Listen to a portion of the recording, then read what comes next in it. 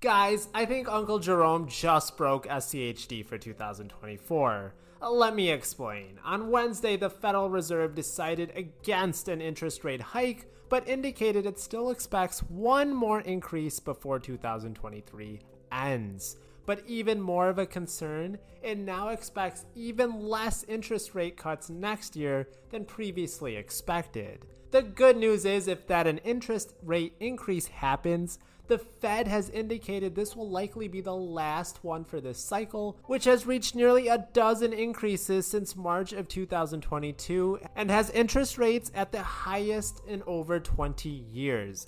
Investors, you wonder why the housing market is so expensive. Who wants to buy a house when they have such a high interest rate these days? Plus, all those people who bought or refinanced a couple years back have nearly a 0% interest rate. I bought my home in 2021, and I can't imagine selling it because I'm basically robbing the bank right now at my super low interest rate that I locked into. It creates a supply and demand problem.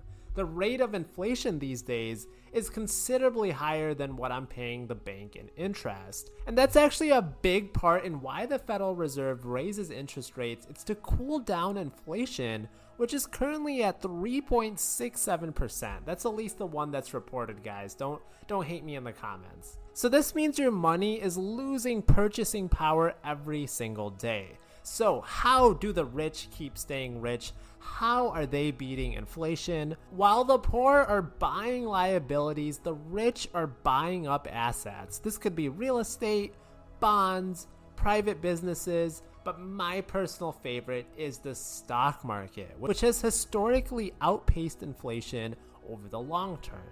And one of my favorite ETFs is SCHD, the Schwab US Dividend Equity ETF, a fund that is passively managed based on criteria. So I know I don't need to be lifting a finger. I know I'm going to be part owner in some of the best companies in the world.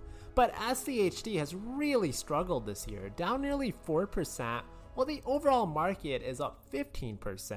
And unfortunately, with the Fed's news, there won't be as many decreases next year. And I have a feeling that SCHD will continue to skid in 2024. You see what I did there? You see, there's this inverse relationship between interest rates and the stock market. Higher interest rates are typically correlated with negative impacts on earnings and stock prices. This is because borrowing is now more expensive for a company. So they're less likely to invest in research and development projects, they're less likely to hire more employees, they're less likely to do those renovations or expansions that they might do in lower interest rate times. Plus, if I can get a 5.5% interest rate on certificate of deposits or a really high interest rate on money market accounts, all these are essentially next to risk-free. Why wouldn't I just put my money in there and get that money and not have to worry about it? And this is what a lot of rich people do. They're more in the trying to preserve their wealth mode of life.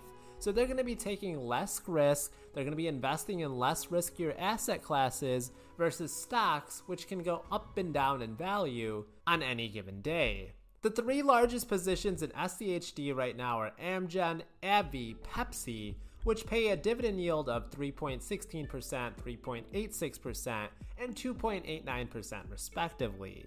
You can get a 12-month CD at Discover at a 5% interest rate and not worry one bit about your money. So as a result, rich people sell out of stocks and move into safer assets. That's going to cause stock prices to go down. That's just basic supply and demand. And this is exactly why I think 2024 won't be a good year for SCHD. Because the companies that SCHD holds, people are going to be taking their money out of those companies and investing them into safer assets. But is it all gloom and doom? And why am I going to actually be buying more shares of SCHD almost on a weekly basis? That's because I know historically bear markets, they only last about a year or two, while bull markets, when the stock market goes up, typically they last anywhere from 5 to 10 years. This is when stock prices reach all-time new highs and you wished you could have hopped into your time machine and slapped yourself for not buying more when the share price was lower. but you don't need a time machine if you take advantage of great buying opportunities. Guys and girls, if you go to a store and you see stuff is on sale, that doesn't mean you run away because prices are too low. Instead, you buy because you think you're getting a great deal. It's only with stocks that people want to pay more, and they want to buy at the top. And with SCHD, we're getting a very high quality ETF.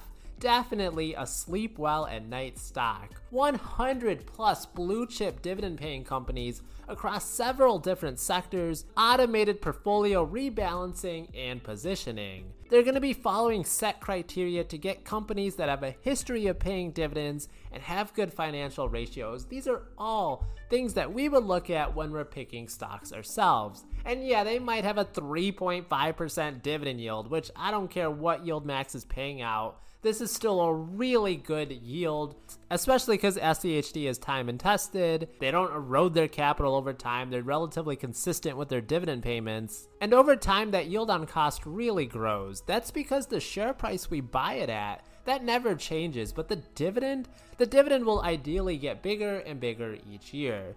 Plus, they're most likely going to be qualified dividends, which means lower taxes, so that's always super nice. So yes, SCHD, because of the Fed's interest rate decision, it's gonna hurt for a little bit longer. Thank you, Uncle Jerome. Probably gonna hurt the overall economy as well. The Fed just has that much power, but good thing we vote for them.